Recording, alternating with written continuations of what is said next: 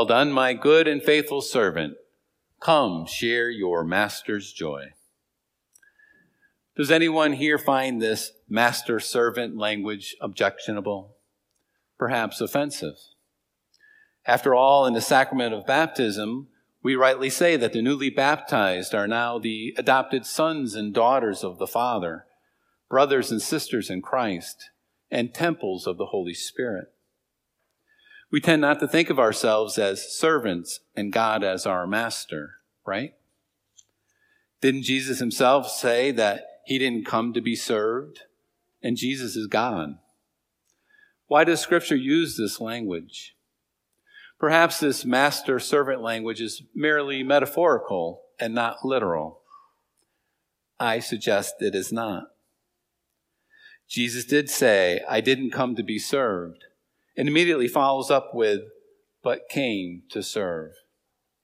And if the Son of God sees himself as one who serves, sees himself as a servant, then you and I must as well. And how each of us serve God will largely depend on the specific gifts and talents that God has given us. And each of us have unique gifts and talents that are meant to be shared.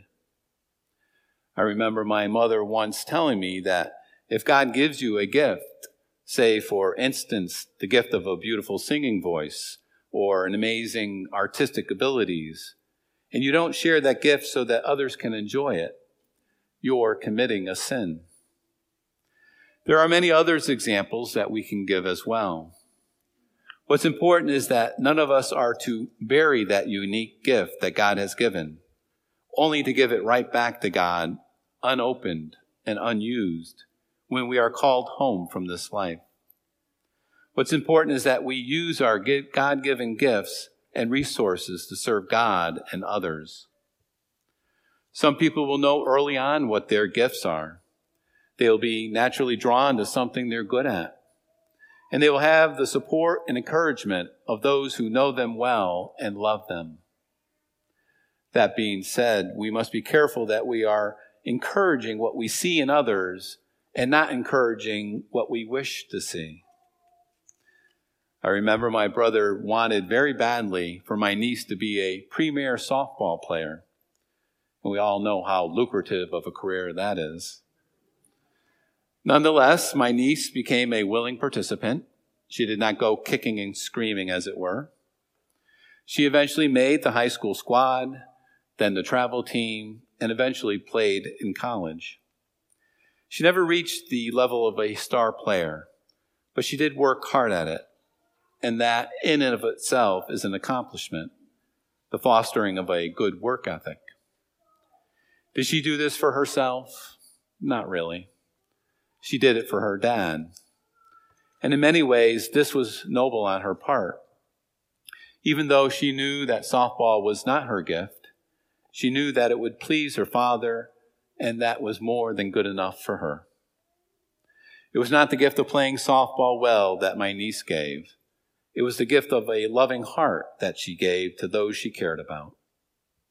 My niece has since discovered gifts better suited that she now uses for the benefit and the service of others.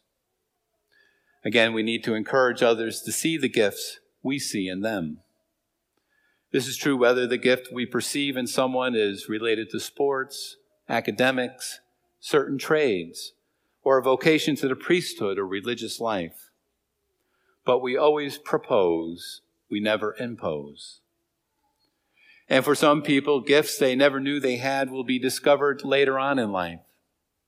I can think of one parishioner here who shall remain nameless, but only because she is truly humble, discovered that she has these amazing artistic abilities. The gift was discovered at the height of the pandemic. She wanted to find some outlet to occupy her mind and not go crazy. Since this discovery, she has used this gift to bring enjoyment and delight to others. Another reminder that God does draw good things out of terrible circumstances. God has given each of us the gift of life. Each of us have something to offer in love and service to God, to our country, to our communities, and to our families. If we have good health, that good health is not meant for our sake alone. It is meant to be used in the service of others. If we have failing health, it is meant to be used as powerful intercessory prayer for the salvation of others. Who would have ever thought that failing health is a gift? But it is, if we offer it up as a gift. Everything that God has given to you or me in our lives, and everything that God has taken away, has meaning and purpose. But we must be willing to do our part and give those things their meaning and their purpose.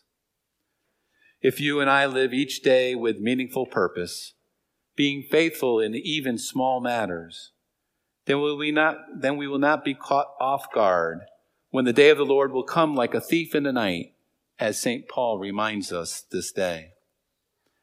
If you and I do this, we'll be prepared to meet our Lord and God at any time and at any place. And we can have with great trust, assurance, and confidence that we will be welcomed with these words, "Well done, my good and faithful servant. Come, share your master's joy."